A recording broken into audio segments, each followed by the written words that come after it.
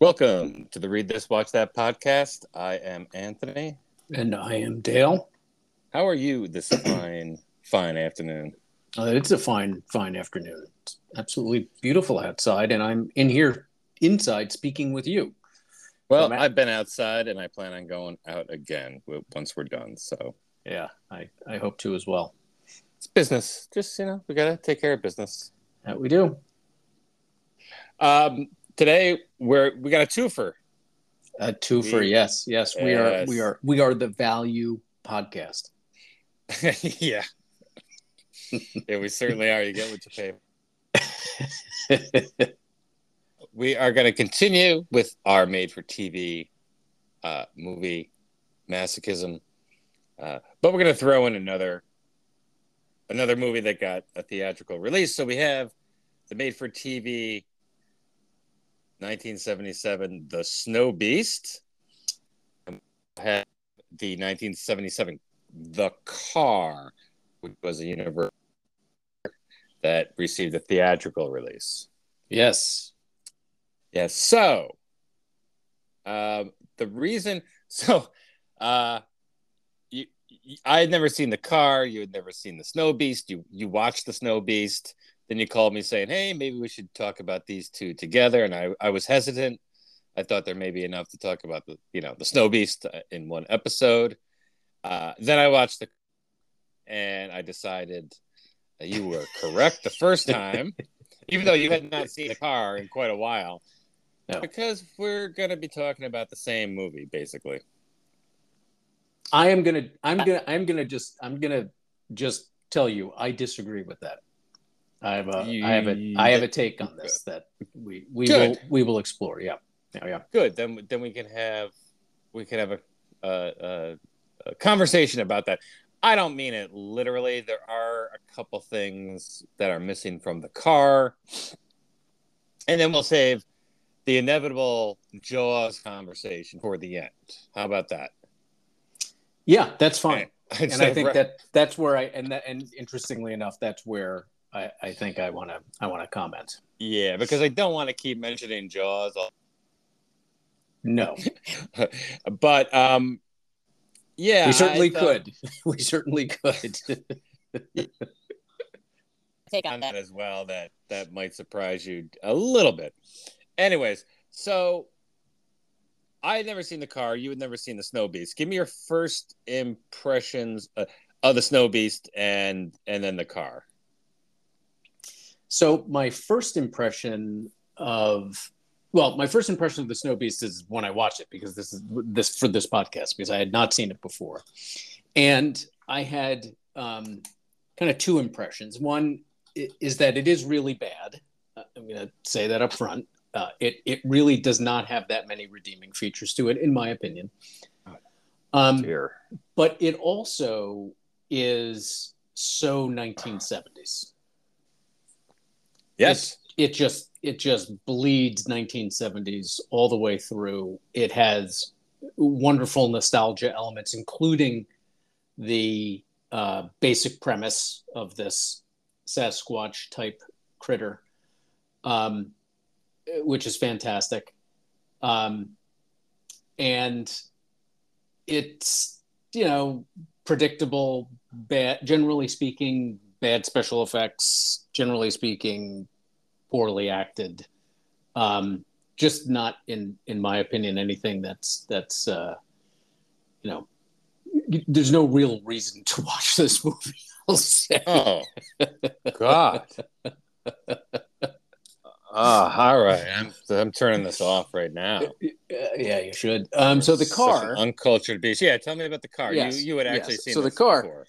Yeah, I saw it as a kid. I don't remember exactly how. I don't think it was in the theater. I think I saw it on video. But when I was a kid, though, pretty young. So it had to be maybe 1980 at the earliest. I don't know. Whenever it came out on video, probably, or maybe I saw it on television when it was in a rerun of some sort. I don't know, or released.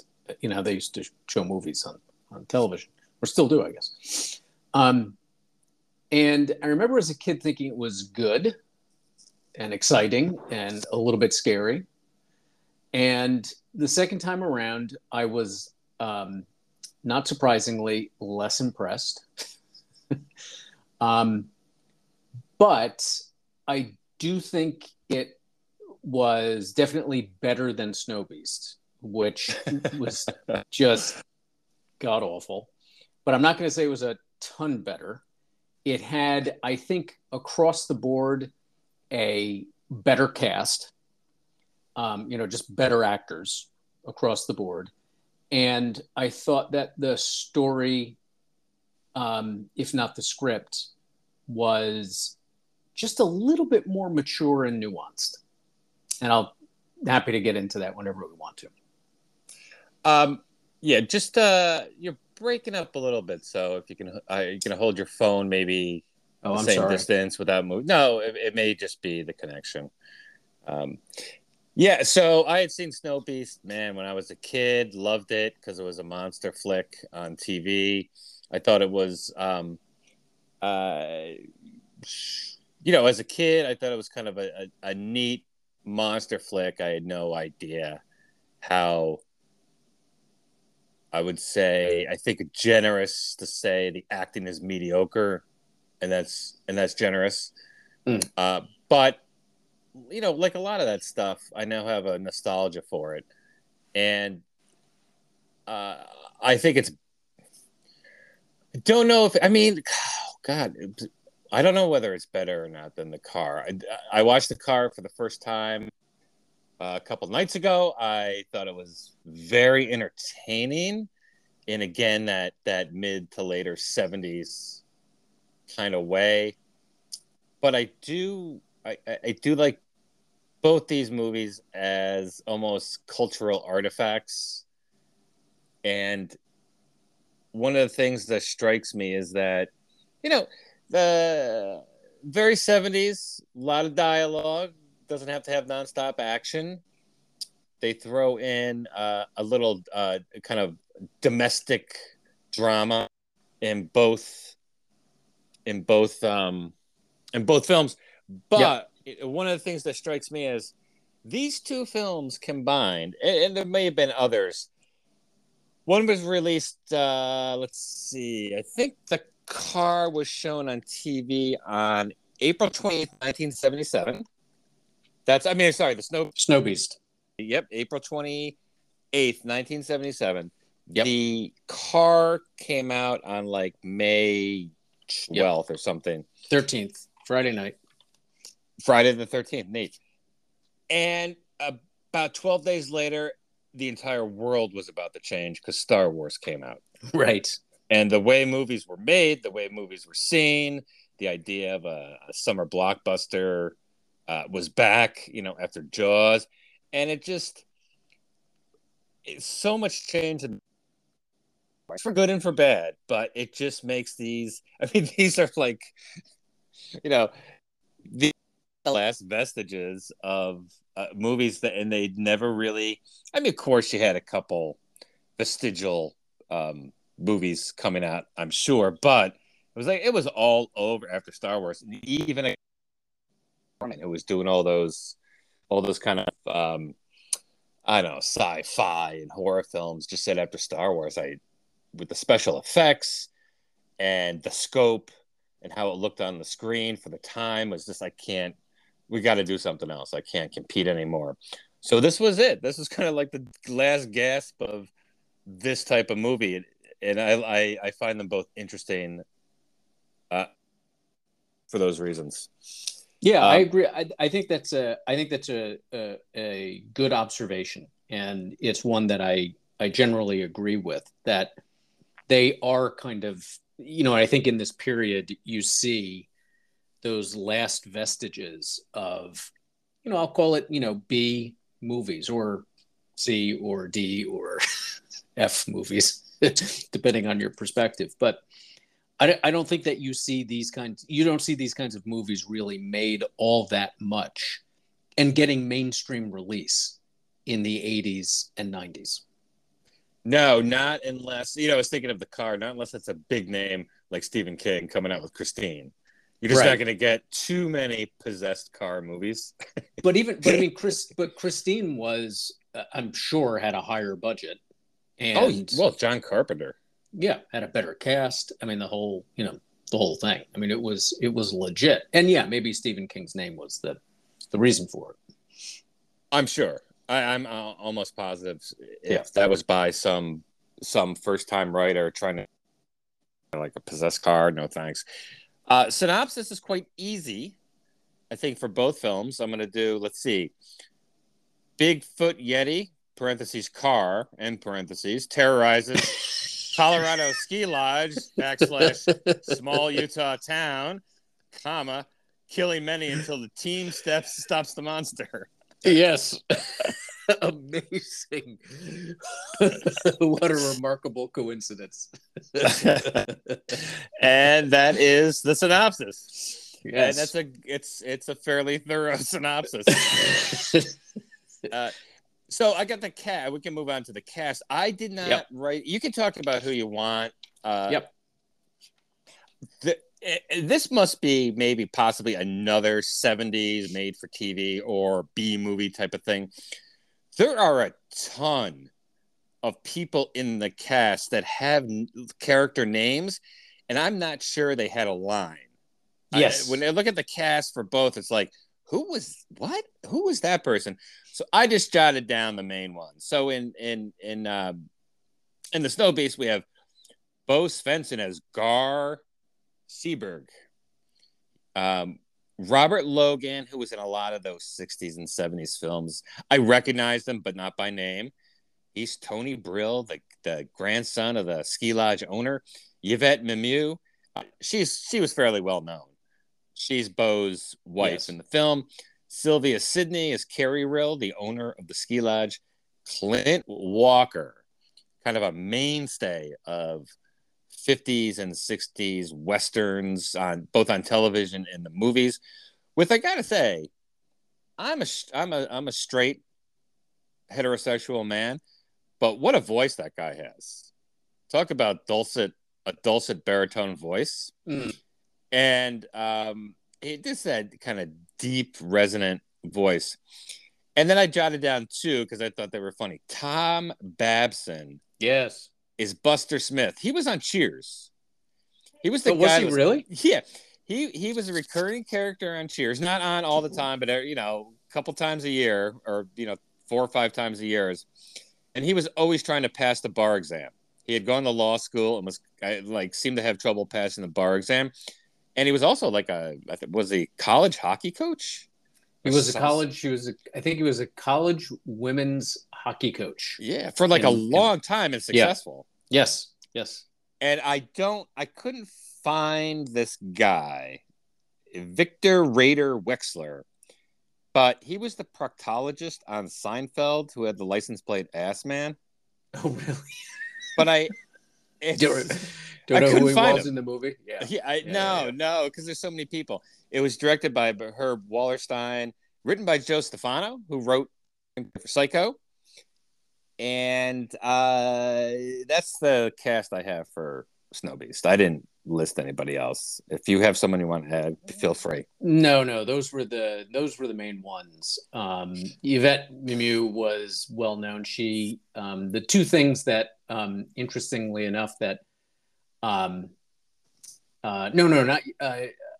was it Yvette Mimieux who was boy, why did I not write this down?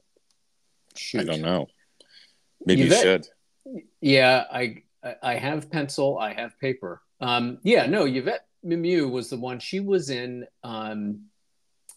one of the first Time Machine movies. Yes, that's right. She was in that early 60s Time Machine movie. Yep. Yes. That's right. Yes. And then she was also in The Black Hole, the Disney movie from trying to probably take advantage of all the space stuff going on. So some people may, who have a particular, bent, may recognize her from those things, but she had a very long career, television, movies, the whole thing. And probably the biggest current name, really. She was a legit a legit IMBD. She was like sex kitten in the early 60s and Yes. then did a whole bunch of stuff. Yeah. And Sylvia Sidney, Well, I have a whole thing similarly. on her. Yeah, I Yeah. have a Okay. whole Well, thing on her. we'll wait on that because again, long career, Long career. long career in Crazy long. kind of everything, Long career. including I noted, by the way, Supertrain. Yes. Oh, her career is so long and and therefore fairly interesting. Yeah, and I'll just one other last quick point.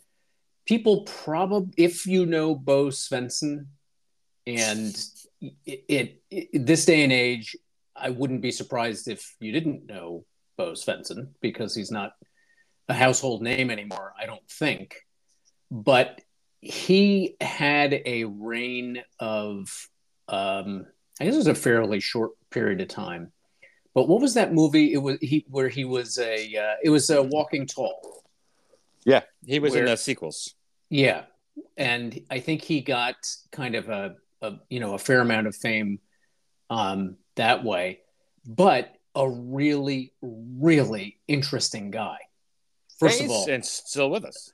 still with us, incredibly smart, very well educated, very smart, and a really interesting guy. Bo Svensson is kind of something, and we probably don't have a whole lot of, enough time to really go through how interesting all these people actually are. But really, kind of really interesting guy, huge too, or at least seemingly. Yeah, It like seems 8'6". Yeah, 975. I think he was a Yeti. I think he was. Yeah, at least descended from it. For the car, I did the same thing. There's way too many people with character names, and I'm not sure if they had a line, it was like one word. But you got James Brolin, he's Wade Parent, he's a deputy sheriff. Yep. Kathleen Lloyd is his girlfriend Lauren. She's a school teacher. She was so ubiquitous in the late 70s through the 80s she would have recurring characters on like The White Shadow, Magnum PI, for years. She was on, I think she had a stint on Hill Street Blues. Just everywhere in TV, everywhere. And if you Google her, if you're our age or maybe a little bit younger, a little bit older, you'd recognize her immediately. Yep. Two other big names. Ronnie Cox is Deputy Lucas. Yes. Young looking Ronnie Cox, a couple years after Deliverance. Yes. John Marley is Sheriff Everett Peck. He had a really, really long career, but let's face it, everyone's going to know him as Jack Waltz from The Godfather. You get the hell out of here. I thought it was funny. Kim and Kylie Richards were Brolin's two daughters. Yes. The sisters, and Kim Richards, like a staple of Disney movies. Yes, I know her from being a kid and from Escape to Witch Mountain. Yeah. That was probably her big one. Yeah, and she went on to do stuff as an older actress. And then the only other person I jotted down was Eddie Little Sky, who was another deputy named Denson. But there's. So I got R.G. Armstrong, who was Amos, had a nice long career. He was Pruneface in the 1990 Dick Tracy movie. Very familiar face. Yep. Henry O'Brien, who you can find very little about, who was Chaz, the Native American, or actual American, I guess, maybe a better way to put it, deputy, who was Brolin's kind of main deputy besides Ronnie Cox. Geraldine Keams was the secretary in the office, and then you had mentioned Kim Richards. Oh, and Elizabeth Thompson, who I found very little about, who was Ronnie Cox's spouse in the movie. Yes. Spouse or girlfriend? Yeah, one or the other. I think spouse. I think she's listed with the same last name, at least in the cast listing that I got. It was It was directed by Elliot Silverstein, who also directed Cat Ballou, A Yeah. Man Called Horse. Yeah. He Two was classics. I love those movies. he was David Cassidy's stepdad. Oh, I didn't know that. Yeah, yeah. Kim Richards, by the way, is Paris Hilton's aunt. Just a I random think fact I that I discovered read. I think I read that somewhere. Let's move on to let's start out at least positive and move on to Yeah. the good points. The good points Sure. we found in both films, which Yeah. ironically are fairly similar for Oh, me, anyways. okay. Go ahead. Uh, uh okay. I like the fact that I don't know where the car is supposed to take place in Utah. I don't know where they filmed. I looked for that, but it looks like Utah. It looks like the desert. It looks like Utah. It is. And the Snow Beast was filmed primarily at Crested Butte in Colorado.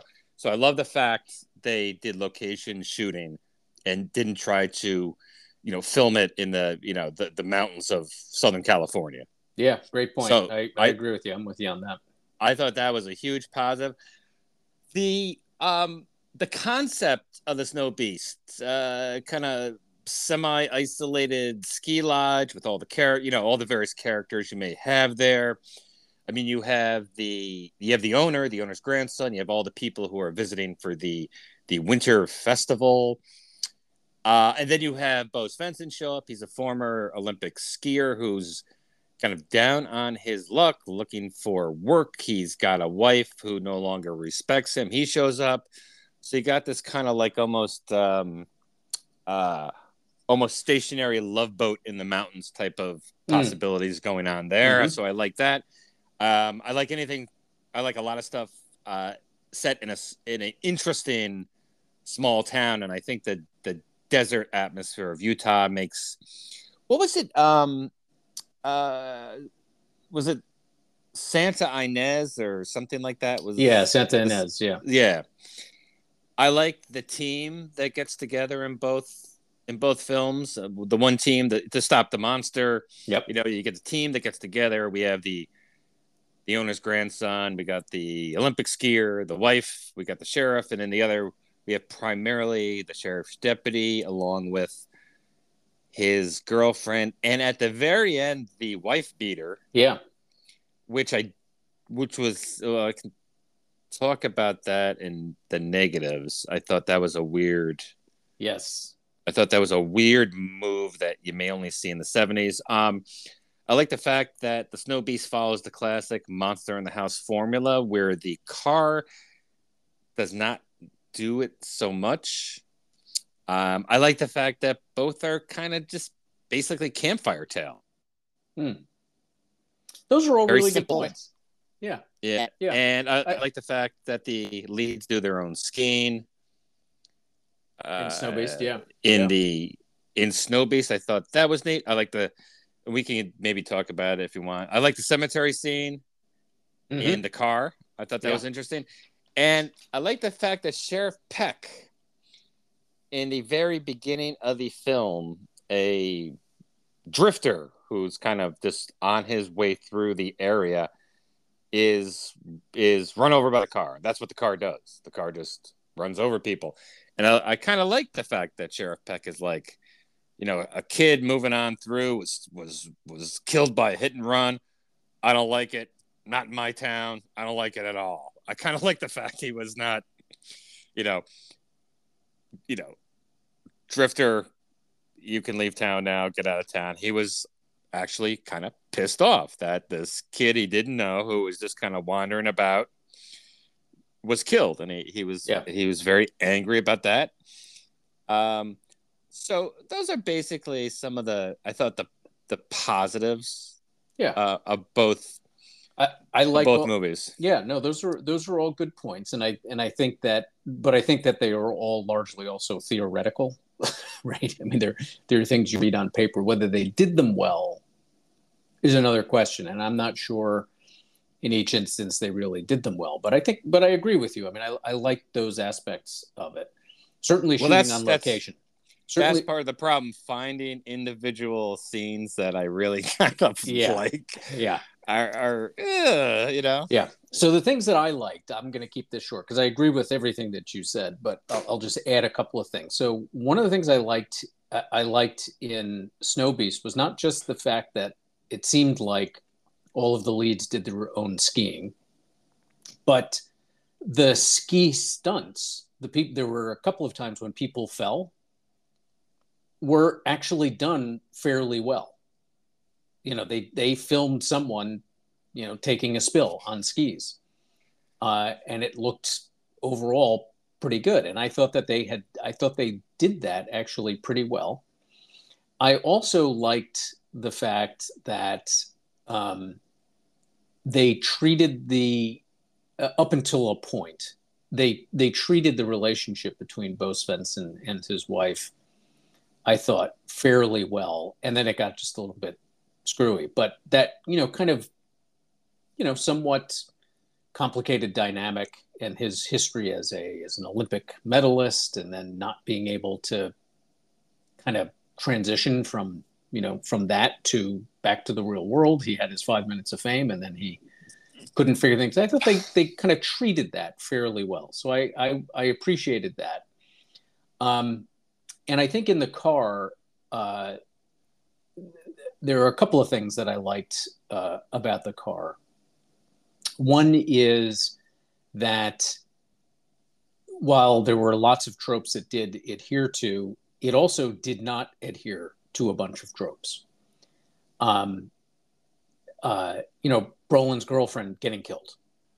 Oh yeah, I want to talk about that. Yeah. I thought was an interesting aspect of that. I think also I feel like the lack. Yeah, no, okay, go ahead. Yeah. No, I was just gonna say we can talk about it now if you want. So Brolin has a girlfriend. She's a school teacher. She is part of the team that kind of knows what's going on. That there's no driver in this car. Right. So she's privy to that kind of weird bit of information. She's killed. And I feel like if this was 5-6 years later, she would have lived, and there would have been a scene at the end with like them standing arm in arm with his two daughters running up and like, yeah, hugging them and things like that. But 70s, man, they kill her off. They kill her off in a semi-ridiculous scene, but they still kill her off. So I thought that was very, very of its. I just don't think it would be that dark. Yes. Even 5 or 6 years later. So yeah, thumbs up on that kind of daring thing. Yeah, I like that. I liked also there were a couple of other things I liked. I liked the fact that there wasn't this kind of, and again, for everybody, that the car is supernatural, right? It's the devil's car, or some evil spirit's car, right? I mean, that's the very clear implication. It is supernatural, yeah. There's no real. There's no. It kind of doesn't matter. I'll put it that way. It doesn't cause internal. Oh well, it can't be this, and therefore I'm going to go and do something stupid and get killed by the car, right?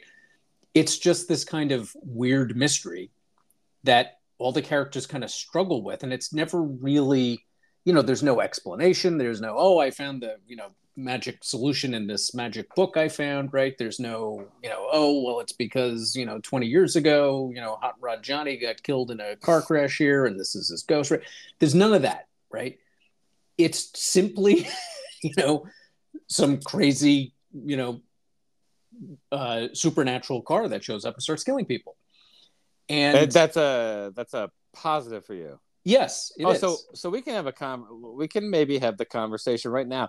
That is a huge negative for me. Oh, interesting. Okay.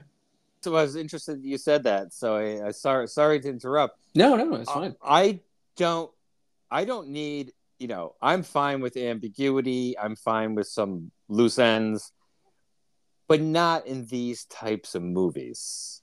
Okay, these are not nuanced, complex movies. So two things. Clearly, you're wrong. I want a little bit more on the car, and I want a little bit more on the Snow Beast. Again, if this was, you've seen too many Kolchak movies. if this is and I don't need something like 100% exposition that explains everything like a Scooby-Doo ending, which Snow Beast was I think. If it's not a ripoff of Jaws, it's a ripoff of at least 2 Scooby-Doo episodes. Anyways, Be Cold Scooby-Doo instead of Be Cool Scooby-Doo, and that's Snow Beast. Yeah. But in movies like this, 2 things. I would like to know why the Yeti showed up. Some type of couple lines from the local scientists that there was they're building condos on the other side. That was pushed. Some reason why it's pushed out of its feeding zone and into, unless it's a Beowulf knockoff, and it's just like the Grendel's son is just he's tired of the winter festival and wants to attack it. So the car, I would like just a little more of a payoff. Yeah. When Ronnie Cox kind of figures out that it won't follow the running kids and teachers into the cemetery. Lost you there for a sec. Yeah, sorry about that. Yeah. And this is what I envision is it's 1977. This would be a trope, but at least tied together. It would have been cool, and now it's a trope, but it would have been cool if the sheriff in the Snow Beast and the skiers, the owner, Bo Svensson or whoever, go and see some old Arapaho dude who tells him, this happened when he was a kid in 1910 or something like that. And similarly with the car, there's a scene in the car where the what's his name, Chaz, is interpreting for a Native American, an older woman. Yes. It would have been kind of cool if she said something, and he doesn't tell him the full translation, but that he knows that, like, in 1915, some Model T was doing the same or something like that. Something like that. Again, I don't need it in a more sophisticated, but it would have kind of tied this campfire tale together in a much more fun way for me. Yeah, I'm okay with it being completely up in the air. The Snow Beast, by the way, is, of course, it is Bo Svensson's alter ego. Right. I think it's a metaphor for the environment. It's a metaphor for his environment, which is why he's initially reluctant to just go out with the rifle and help kill it. Yeah, because it's a family member. It's him. But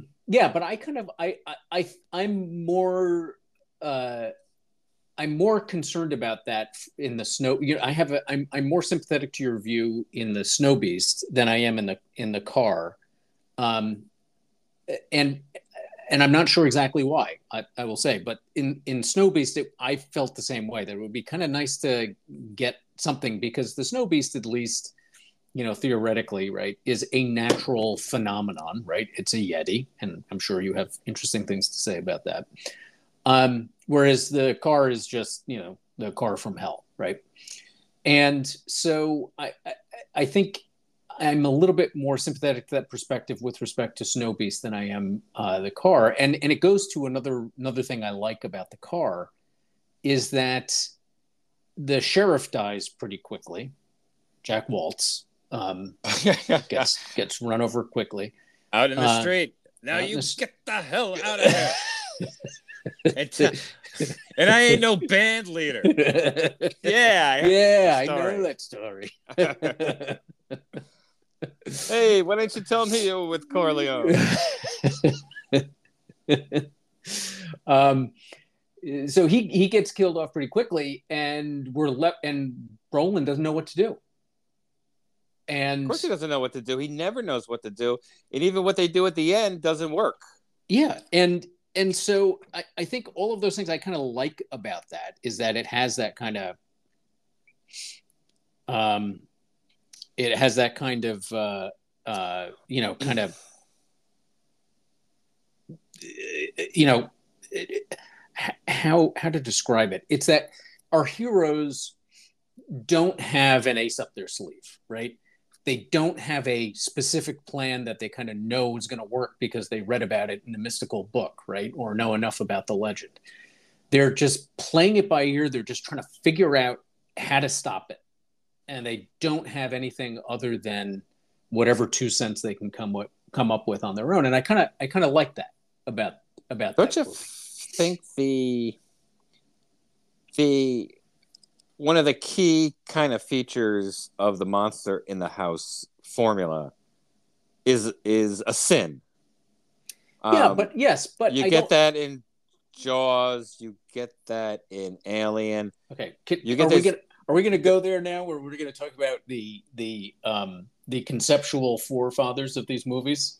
Well, it's just there's no so because here's my hot take, by the way, on The Car. And Snowbeast, I agree. I think it's more Scooby Doo than Jaws, but The Car, I think, is more The Birds than Jaws. Birds. The Hitchcock movie. Maybe. Yeah. Because it's this kind of unknowable, just strange thing that happens, and everybody is just trying to react to it, respond to it, and deal with it.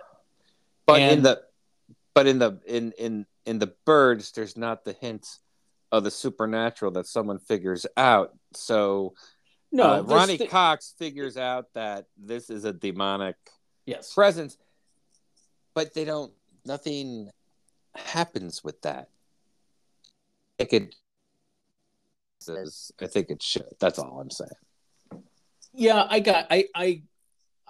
you and I are just going to disagree on this point, because I think it actually makes the movie a little bit more nuanced, a little bit better, and a little bit more interesting. Possibly, or just lazy writing. It could be, but if it's lazy writing, not in The Car. No way, not in the Snowbeast or The Car. There was absolutely no lazy writing there. Yeah, but I do like the scenes, though. You're right. The Sheriff Peck does relatively just a really good scene of him being a very sympathetic to a domestic violence victim. So we kind of like him already. Yes, immediately. And he is, it's an old high school friend of his, maybe an old high school flame. He's trying to get her to press charges against her shitbag husband, who's the local construction demolition guy. Yeah. And then he and Brolin are going to go for a drink. There's a commotion outside, and poor Sheriff Peck gets run down by the car. Yeah. And I thought that those sequences are decent. They're not great, but most of the kills in The Car are actually done pretty well. Like the opening shot with the bicyclists, the opening scenes. Yeah. I thought they were pretty good. And they were they're fine. And they were creepy too, from the shots from inside the car with everything kind of oranged, right, out in the color, and the outside sounds lower. Fairly, that was done, I thought, fairly well. I thought all of them were done fairly well, some better than others, but I thought they were okay. They do both have opening kills. Yes, they both have opening kills. They both have opening kills. The opening kill in the Snowbeast was not, it was terrible. I'll ask it right now. Does this lodge only have one trail? Well, I was gonna say, here's my question. It's a winter festival, but there's only like one or two people skiing like at any time. 16 people there, yeah. And nobody ever takes a ski lift. I want to go ski at this place because they seem to ski just all day without ever taking. Oh, we're gonna ski. Well, let's go over here. Oh no. Well, let's go back to the lodge. Well, let's go to this house over here. How the hell did they get there? It's a freaking. They show that one trail over. Is this like a one trail? I also like it. They show the lodge is filled outside. There's like skiers running around, but there's no one on the slopes. Yeah, yeah, Probably an insurance issue. yeah. Way too much skiing in this movie, by the way.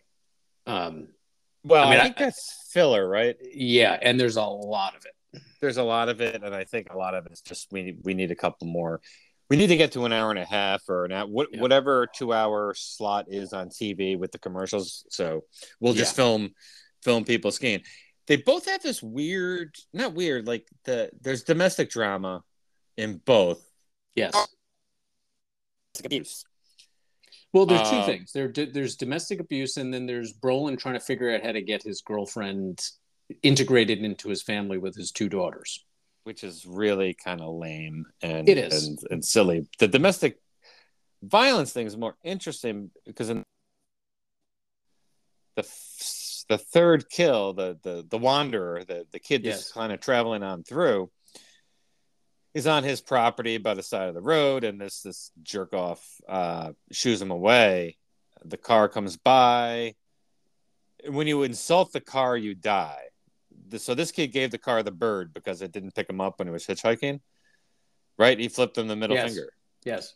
And the car turned around and eventually ran over him back and forth 4 times. Just obliterated him.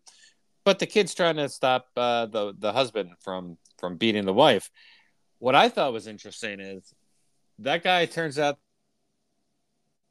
part of the team that ostensibly defeats the car at the end. It's just like, it's really hard to get on board with that guy. Like, I could see if it was a down on his luck guy. Maybe he was, successful at one point, but now he drinks. But this guy's like an unrepentant wife beater. And he's part of the team. It's like, maybe it goes to the 70s again, along with killing off the girlfriend. There you go. Yeah, maybe. Maybe. It just made the team. It was a really weird move in the movie. Yeah. It was really strange. I don't care what he does. There's like no redeem. He's just a piece of shit wife beater. The romance, the love triangle in the Snowbeast is even I found it like it's heavy-handed the way they did it. Bo Svensson shows up with his wife. She's a successful up-and-coming reporter who had done a story on Bigfoot, so she knows a little bit about that type of thing. But then you get the sense there was some competition between Bo and the owners, the ski lodge owners' grandson at one time, but she picked Bo. She was playing the field, and she was Tony still loves her. And she tells him they're sitting at the table, and it's all exposition instead of maybe showing. It's like, I don't respect my husband anymore. Yes. I have fantasies about you. I mean, they're like, yes, it was really nothing subtle. It's all tell. Don't show. Just tell. It was really heavy-handed and brutal. I don't respect he's not man enough for me. It was like, Jesus, talk about shoehorning in some type of domestic strife. Yes. Yeah. It was really strange. It was strange. It was heavy-handed. It wasn't done well. But after the exposition, it was done well, I thought. Going back to my earlier comment, the kind of he and his wife. Maybe I'm misremembering, but no, you could still. There's still a little tension between the three of them afterwards, but it's tamped down a bit. The exposition was terrible because it's just them. Oh well, here now I'm going to explain everything about this, but they took that, and I thought they did okay in the intervening scenes. Then it's between the three of them in terms of that tension being there, and I thought it kind of resolved way too quickly and easily. But I thought that they hung on to it okay. Have we moved on to our criticisms, or we? Yeah, I think we kind of blend. I had a list of similarities, but we're kind of talking about those and blending into our criticisms. But one of the things I just want to mention is they both use the monster point of view at times. Yes.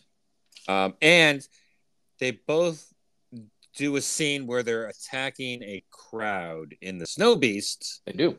They're going to crown the winter festival queen, like the high school gym, and the Snow Beast, much like Grendel attacking Harrowrat and King Hrothgar. The Snow Beast, for some reason, attacks the gymnasium where there's a gazillion people. And in the car, he runs over various people. Most of them are kind of like alone, or there's only like maybe one other person there. But the school marching band is gathered at what looks like almost like a fairgrounds. It has a track and it has a stands and everything like that. And he decides to go there after Josh Brolin tells Ronnie Cox to shut it down and get him out of there. Cox goes, and his wife and a teacher, we'll be careful. Can you stay on guard, and if anything happens, we'll just scurry for safety. But the car attacks, and that's when the kids and the adults who survive. There was like maybe I saw like 2 or 3 people got killed by the car. I think it was all the cowboys. All the cowboys got killed. All the cowboys? I looked to me like or the all the cowboys. I think one cowboy may have trampled a kid. Probably. With the horse. They all this old cemetery, and the car won't go in the cemetery as much as it wants to.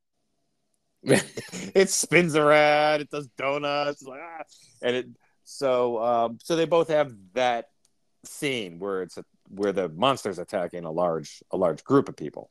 Yeah, we can go into criticism. Well, the car, by the way, not quite a character, but I'll just note the car. It was based on a 1971 Lincoln Continental Mark III. There were four of them were used in the film. Of course, 3 of them were basically destroyed in the making of the film. And then one they used for the close-up shots. Oh, well, I have one more thing I really liked about the car, by the way. I'll tell you in a second. But the cars were made by a shop that's still around in Los Angeles called Barris Customs, which also made the original Batmobile for the television series. Also That's made, awesome. Customized Banachek's AMC AMX for that George Papard television series, and evidently this guy also customized all of John Wayne's station wagons, because evidently John Wayne didn't like the fact that he had to put the seat way down to get in the car, and he didn't have enough headspace. So he on all of his station wagons, he had the roof actually go up a little bit higher, so that he could get in a little bit easier into the car. And that was same guy did that, made these 4 cars. That's no handles on the outside. No handles on the outside. Yeah. So you had and the other thing I really liked, there was one scene in the car that was really out of place, I thought, because it was so good. So this is when Brolin is getting ready to get his stuff together to go execute on the plan that they have. Yes. And he's at his house, and he goes into his detached garage, and he gathers up some stuff, and he goes in the house, and he says goodbye to his kids, and he goes back, and he's about to leave, and he says, I forgot something. So he goes back in the garage, and he kind of puts stuff together, and it's like an old barn more than it is a garage, I think. Yes. And he takes some stuff, and he turns around, and the car is there in the barn, like it had been parked there the whole time. Right. No music, nothing. It was just he turns around and he has this shocked expression on his face, and the car's right there. I thought that was a great moment, just a really, really great moment. There's no stinger or anything like that. He just turns. But I have a question for you. Yeah.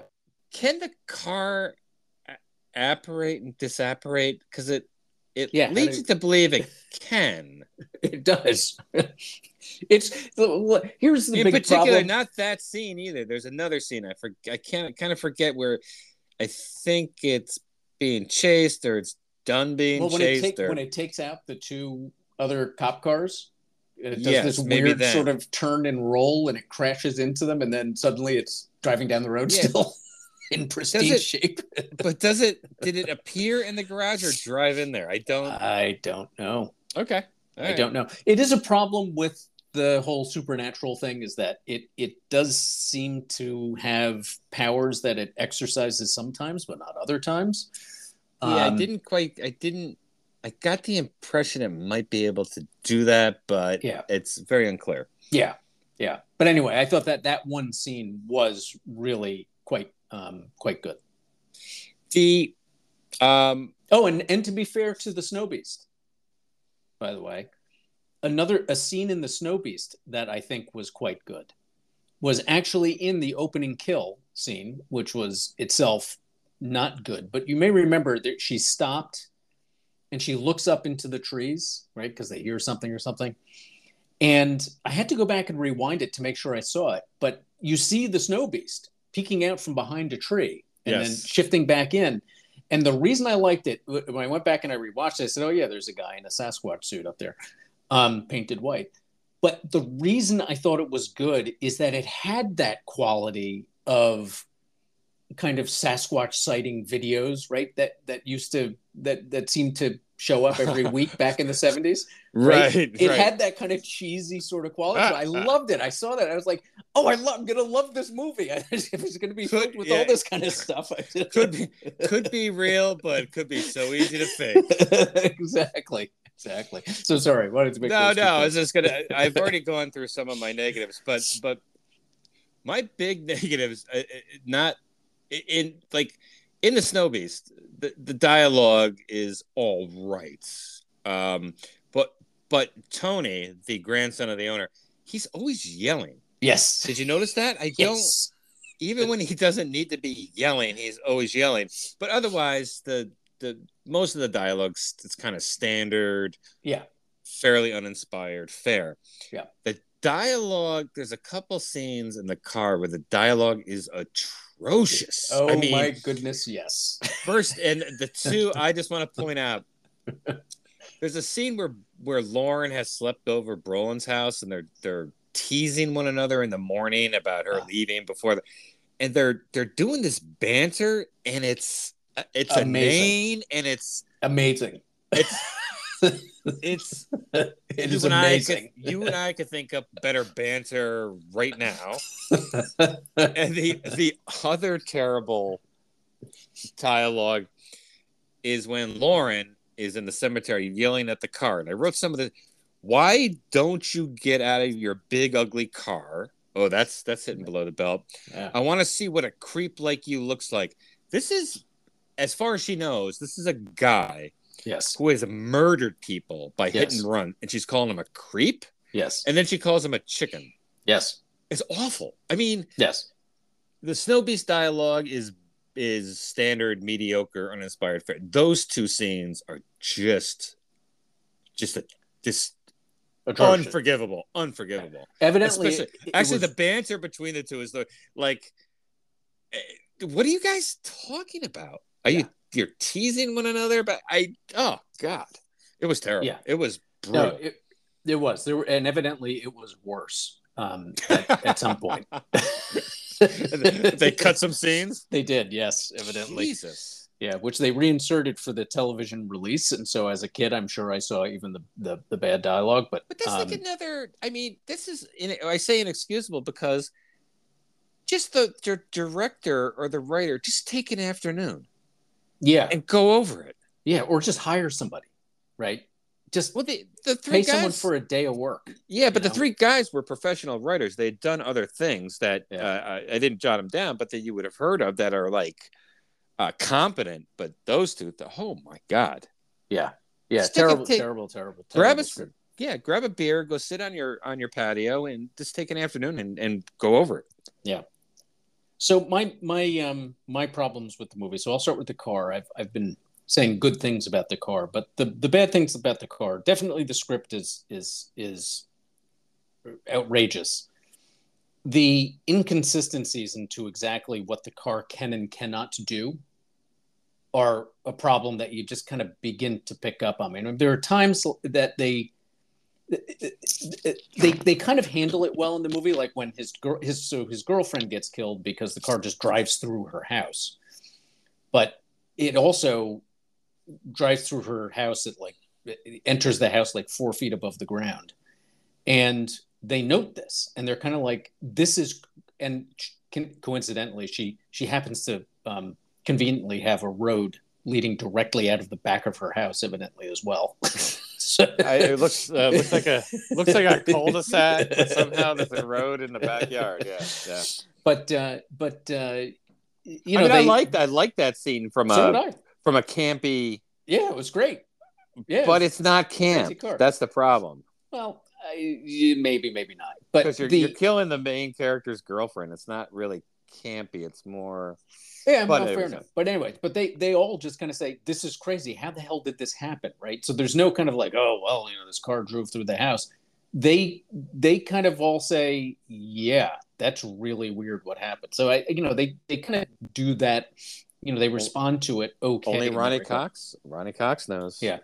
The other thing about it is that there were just I said that this had a little bit more to it than Snow Beast, a little bit more to it, right? They didn't kind of go where they could have gone with this. There were just so many things about this that were just kind of, oh, okay, you're going to do this trope, and oh, you're going to do this trope badly, kind of throughout, that it was a little bit, it was more than a little bit disappointing. And in Snow Beast, for what it was okay in many ways, but I found the story so crazy at times that I kind of was shaking my head, saying to myself, I mean, they could have gotten to the same places in so much more reasonable ways that it kind of left me really, really, upset. I was angry at the movie at a certain point. Yeah, I watched the movie angry. I got done with it angry, that's for sure. I think the sin is important in these movies, and the perfect example, the sin is like in the Snow Beast is greed. They try to cover up the fact that there might be a monster because the Winter Festival is going to be their big money maker, and they got to keep the beaches open. It's missing in the car, and I'm thinking one of my favorite kind of horror movies, campfire horror movies, is The Fog. Yeah, I love The Fog. And the sin in that, even though the sin is not visited upon anyone in particular who's guilty of it, but it's kind of like the town. It's that position, and it's completely missing in the car. And I also thought I didn't, because Ronnie Cox is correct. It's a driverless car that won't enter hallowed ground. Their plan to bury it, have it drive into a canyon, and have the dynamite kind of this, which looked like a hell of a lot of dynamite to me. Like they're like, oh, I got another 10 boxes to. I mean, to bury it seems to be a little bit like, can it just disapparate from underneath the rubble, which I think it does, and then it's but that's what makes this movie great, right? It's an ending that allows for a sequel.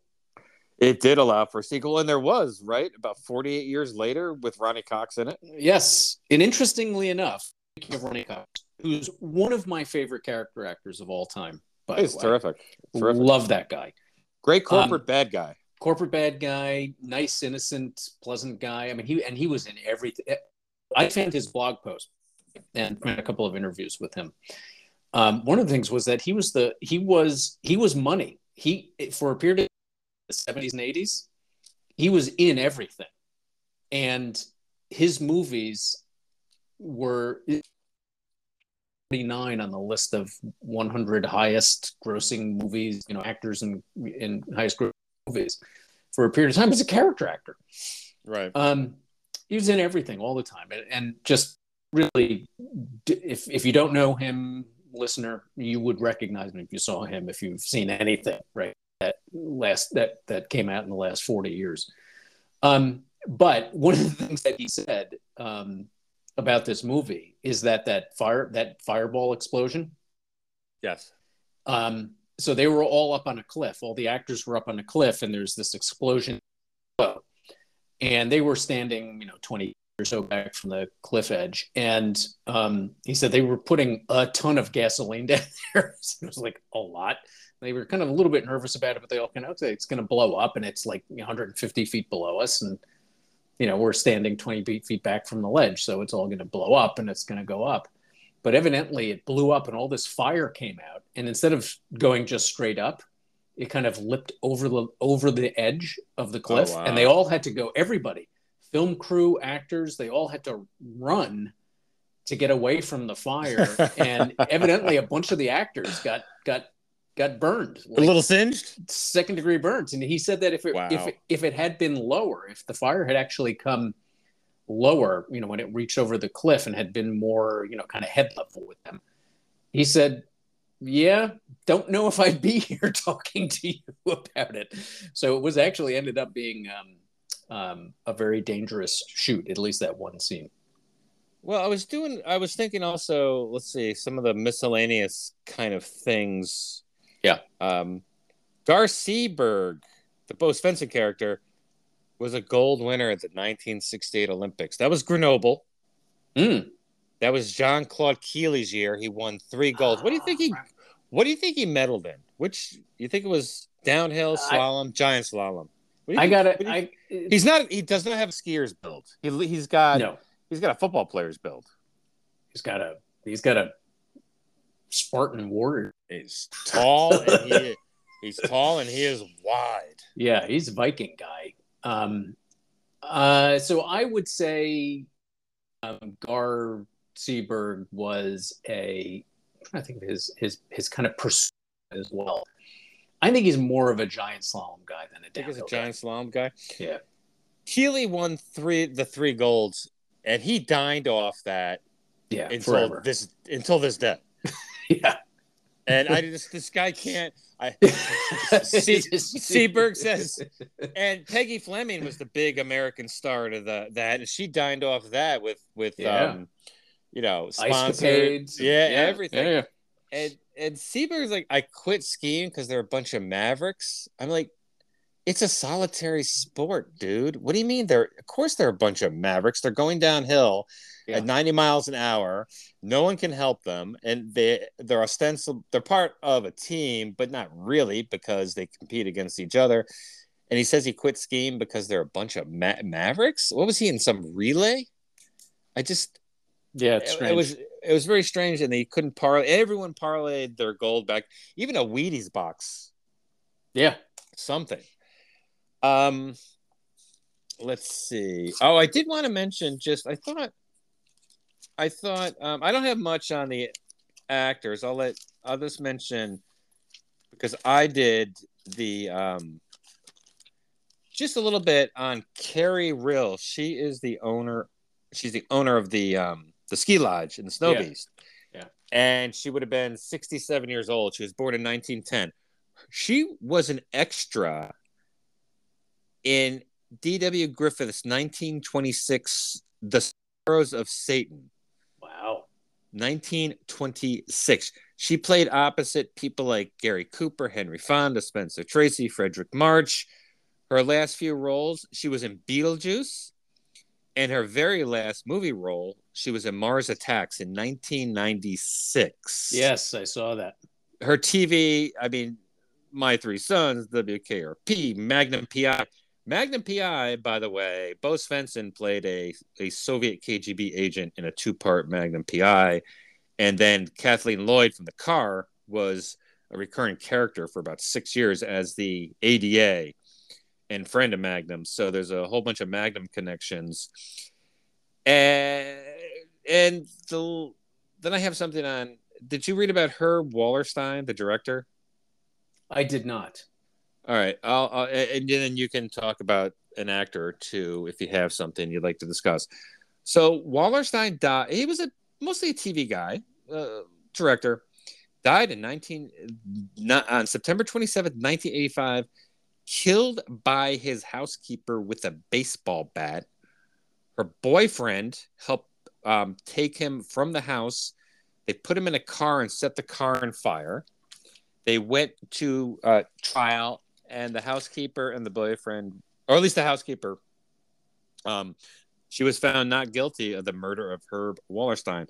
There appeared to be apparently some tension between Wallerstein and the housekeeper, which resulted in him being beaten to death with a baseball bat.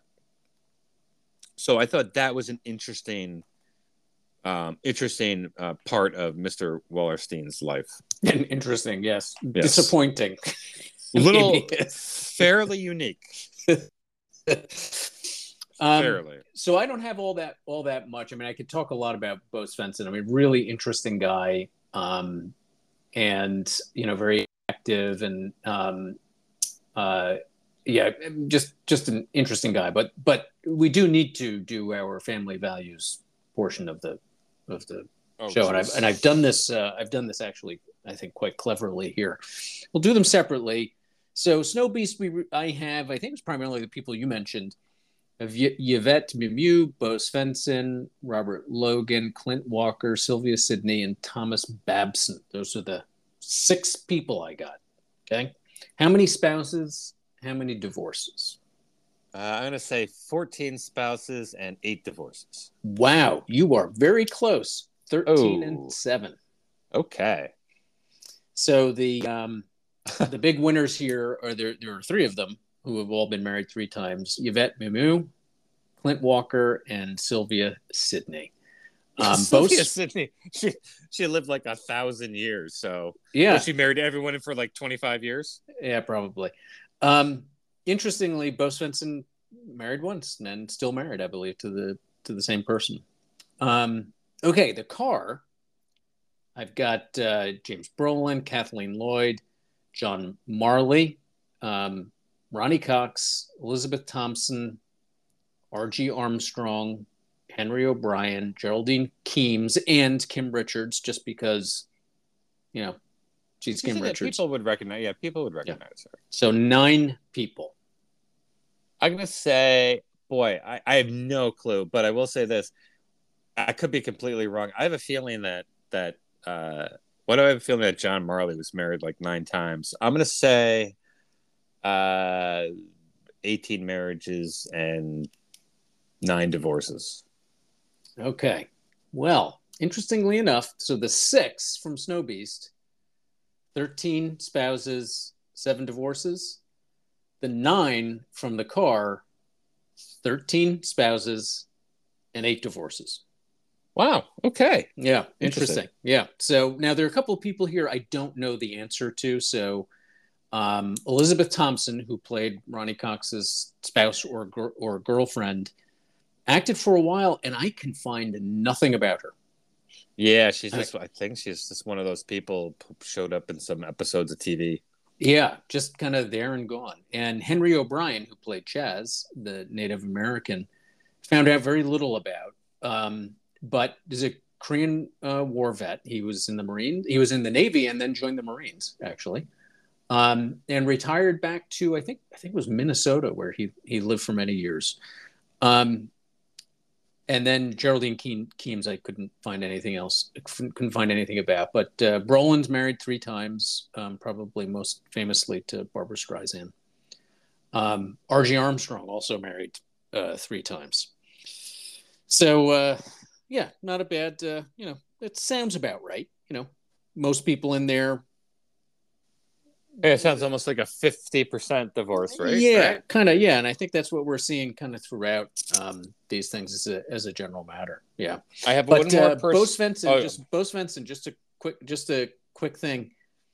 Interesting. He was a PhD candidate in metaphysics at UCLA. Oh, how hard is that? Yeah. Jesus. Sweden, immigrant from Sweden, became Yes. a U.S. citizen, served in the Marines, I believe, right? Yep. And the one guy I'd like to mention, there's he's got a name in The Car. I don't know if he's got any lines. I think he was one, because that town had like 9 deputies. About 5 of them got killed, but they seemed like they had a lot of deputies for, a town of like 9 people. One of the deputies, and he had a name. His name was Dalton. I'm not sure he had any words. His name is Ernie Orsatti, and he was a stuntman mostly, but did some acting as well. He was one of Hollywood's big stuntmen. He is the guy who falls through that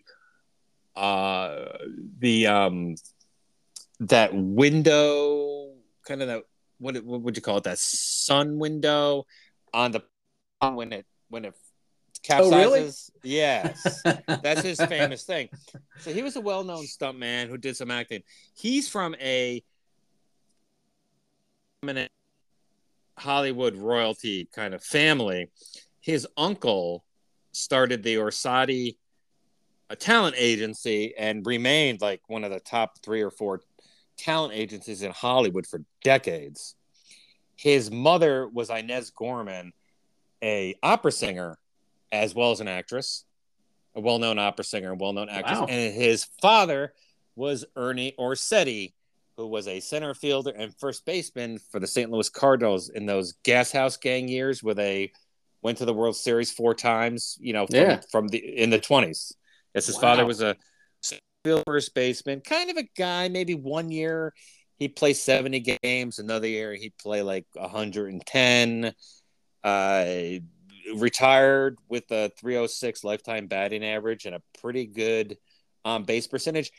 Probably not as impressive back then as it looks today, but he played for 10, maybe 12 years professional baseball. So he's the son of an opera singer and a major leaguer, which is really kind of cool. That's got to be rare. All right, so are you ready to move to the end of our discussion, where I have a list. So wherever you look up these movies, you get the Jaws ripoff allegation. It's a Jaws ripoff. It's a Jaws ripoff. I have a list. Here's my list of the ways these are not Jaws ripoffs. Ready? Yeah. All right, I'm done.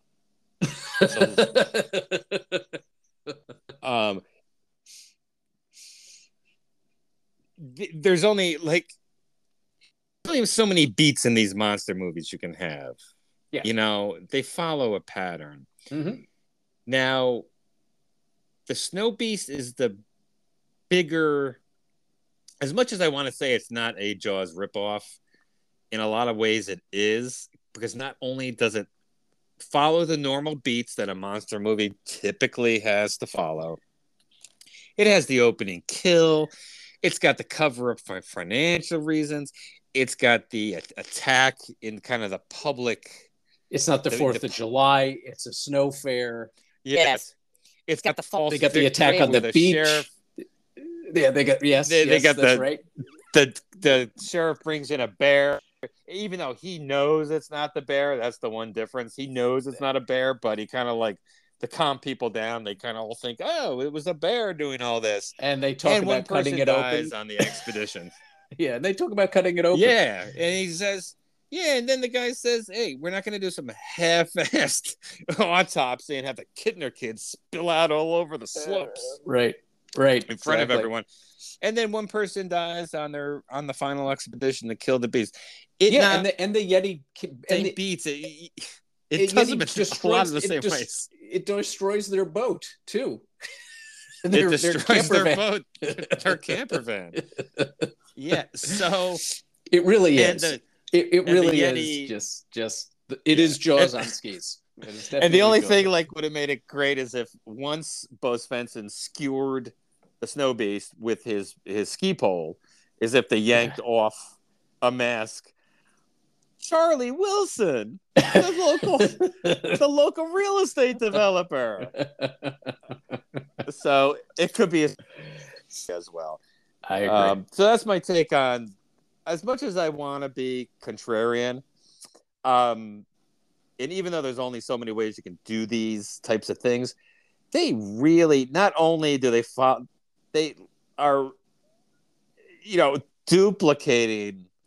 It's okay to, there's the beats, right? The false victory, the dark night of the soul, then you come back and win, and all these things. But boy, they really copy the way those beats were done in Jaws to a greater extent than the car. The car does as well, but not quite, because they miss a few beats. It's not quite the ripoff. Yeah. But I will say this in fairness to both. Jaws came out in 1975. It was not shown on TV until the end of 1979. Yeah. So I'm wondering, like, I don't know if I saw it, I'd probably forget some of the details, and maybe they thought they could, get away with it. Oh yeah, and there's nothing. My personal view is that there's best way to make a good movie is to do what works. Yeah, right? But boy, no, I know it's crazy, and I agree with you, and I think that I think that the car is a little bit more like the birds than it is Jaws. There are definitely differences, and there's definitely, but I think that just you don't have put upon police chief. You don't have people saying, well, we can't because, it's, we got to fight the city because the city wants the money. We don't have, all of those points. You have just something very different. And I think, as I said before, it's just these people who are trying to react to something they don't understand. That makes it a little bit, to me, if I was going to, point to a conceptual grandparent, it would be the birds as opposed to Jaws. Interesting. There was, I think it's less a Jaws ripoff than the Snow Beast, but in the end, even to the extent with the music and kind of the following, the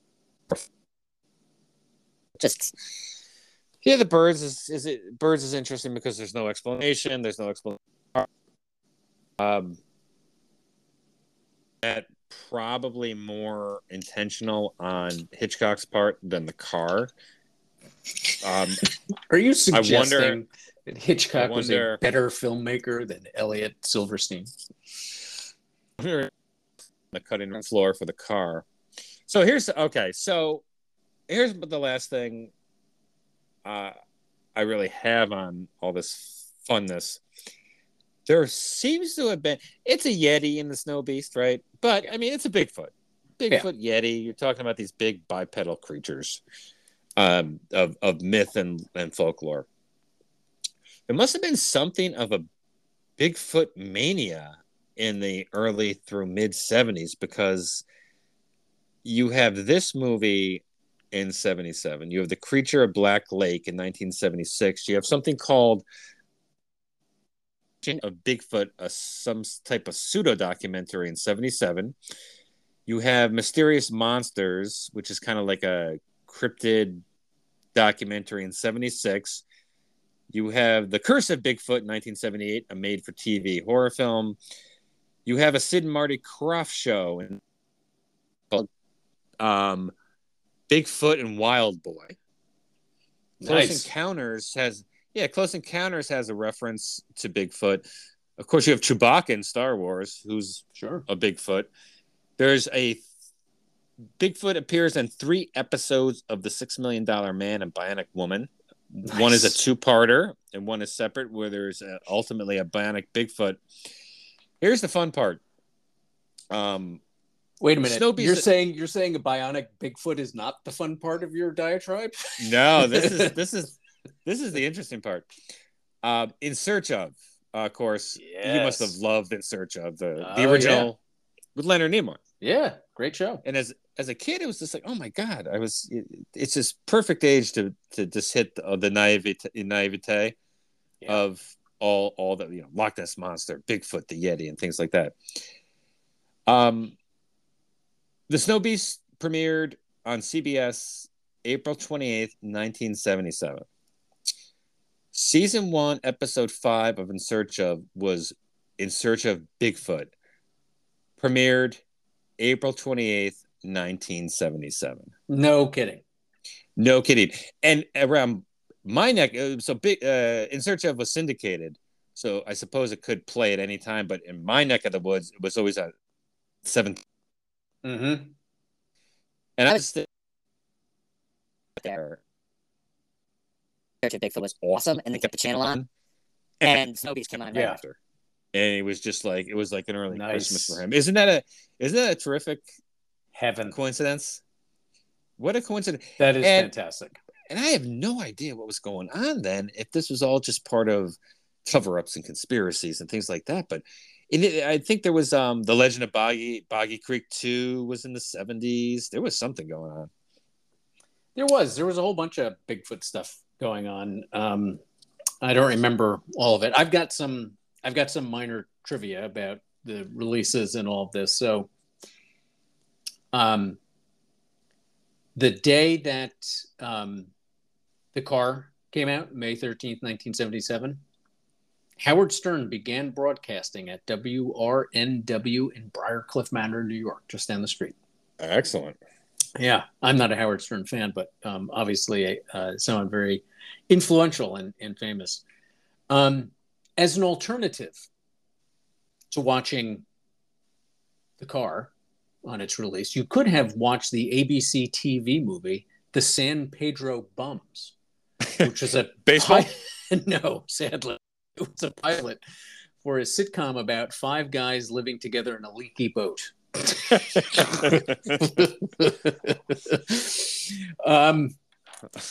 Let's see.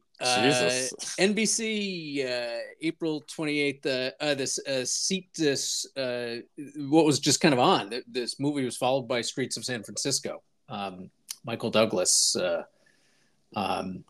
movie, and there was a Barney Miller episode on an hour-long Barney Miller special, I guess, going on.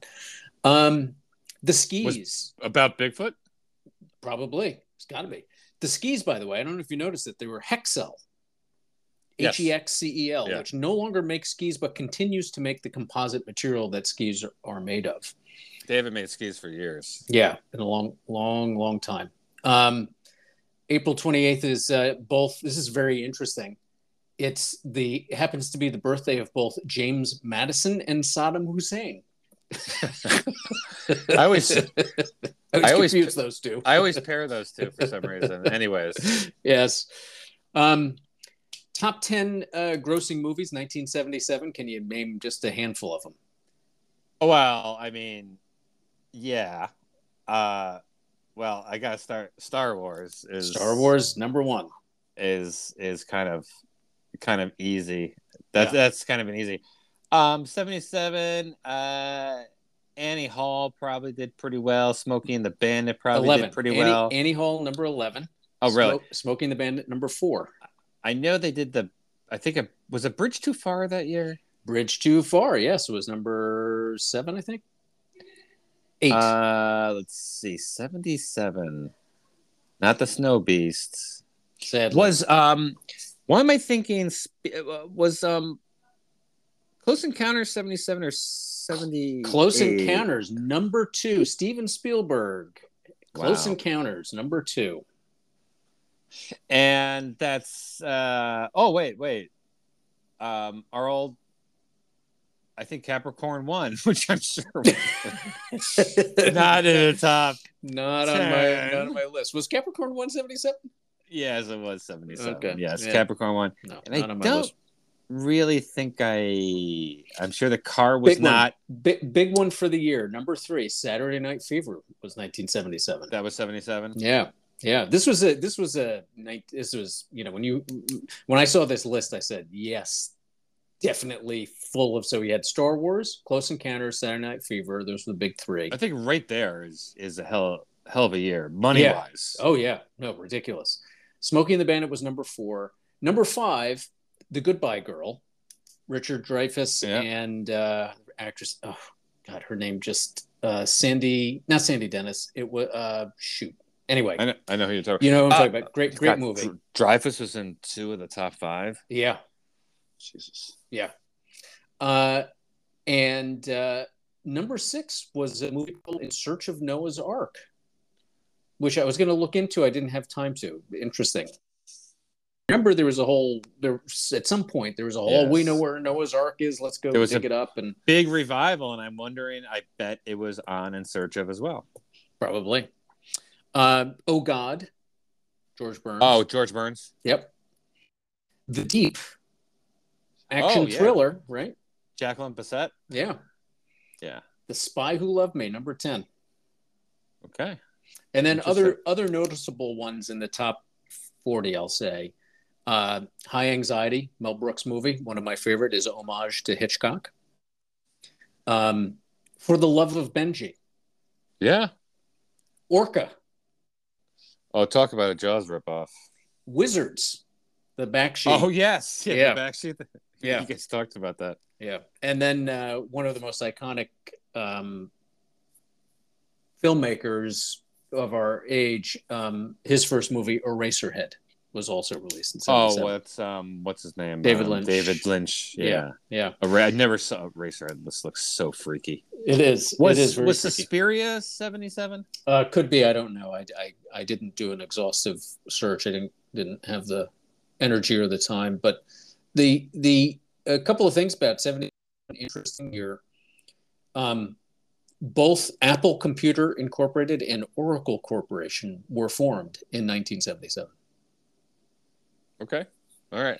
So beginning of the computer age in 1977. Beginning of the modern computer age in 1977. Yeah. Reggie Jackson hit 3 home runs. Reggie Jackson hit 3 one homers, World Series game. Yes, that's right. Yeah. As the Yankees went on to beat the Dodgers 4-2. Yes. The last execution by guillotine occurred in France in 1977. Or the last execution by guillotine in France happened in 1977. But then that was the director of Snowbeast? Could be. The last guillotine execution was 77? Yeah. Wow. Yeah. A, I'm surprised France still had the death penalty in 77. Yeah. And B, that... Wow. Yeah. Okay. Yeah. A couple of other interesting. It seems like that this was the year that the space shuttle was getting ready to go. So there was a lot going on with a lot of space shuttle news. It was done. It got transported. You may remember it got put on top of a 747 to get flown to Cape Canaveral. All sorts of interesting testing done, and also lots of Sex Pistols in the news. The British punk band.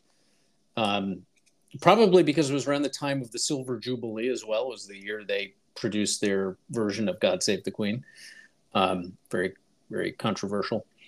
It was the year of the Johnstown, Pennsylvania flood, and also the year that New York City had a 25-hour blackout. Oh, which was all the news. The blackout, absolutely. Yeah. Was that the summer of Son of Sam as well? 77? Could be. I don't know. Tenerife plane crash, two 747s collide. Terrible tragedy.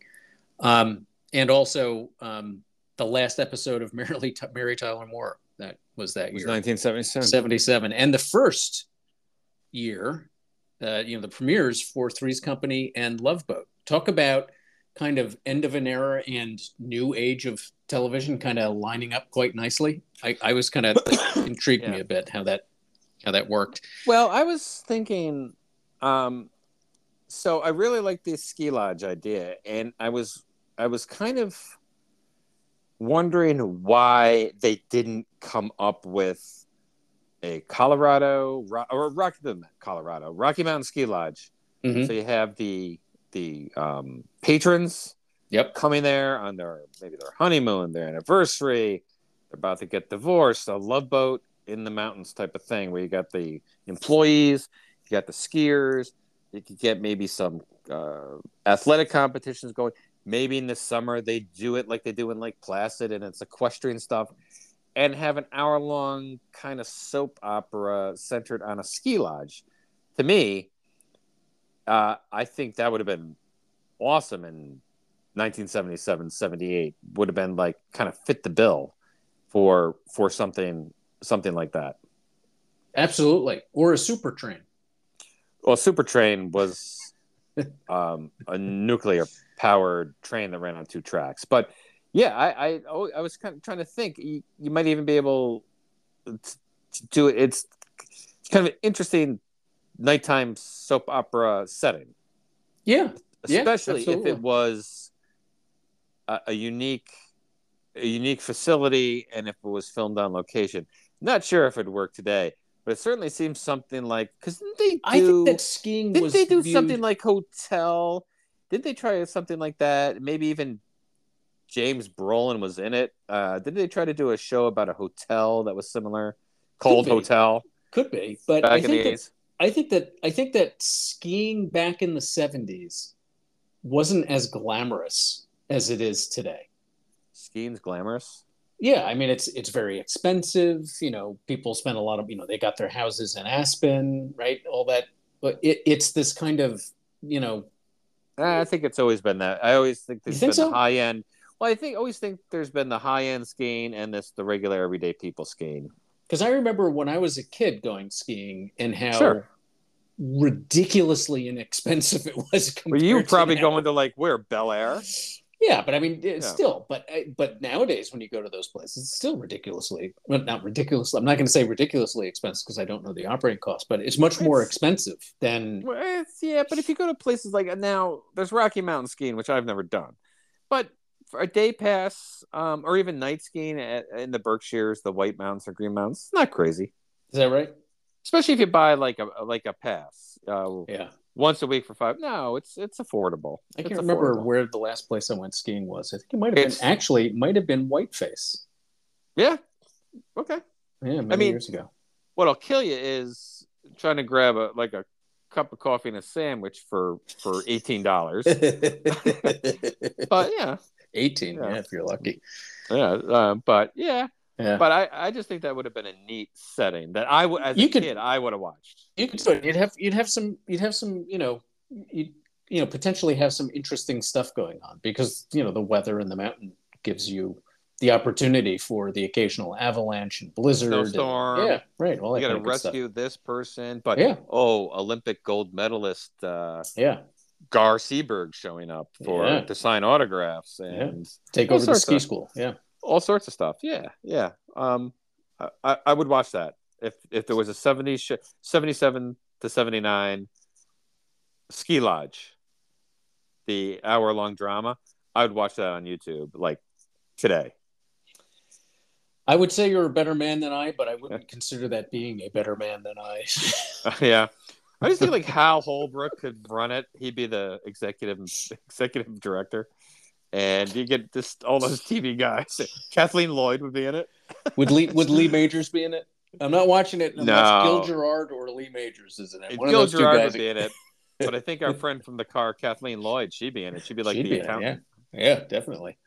All right, I'm done. These are, you know what? For all the criticisms, they're fun, campy things to watch. Oh yeah, love them for that reason. There's and for you and me as well. I think there's the nostalgia piece to it. It brings back so many interesting memories, and particularly with Snow Beast, that whole, we didn't talk about this, the whole concern about the environment in the 70s and how the chemicals we were putting into the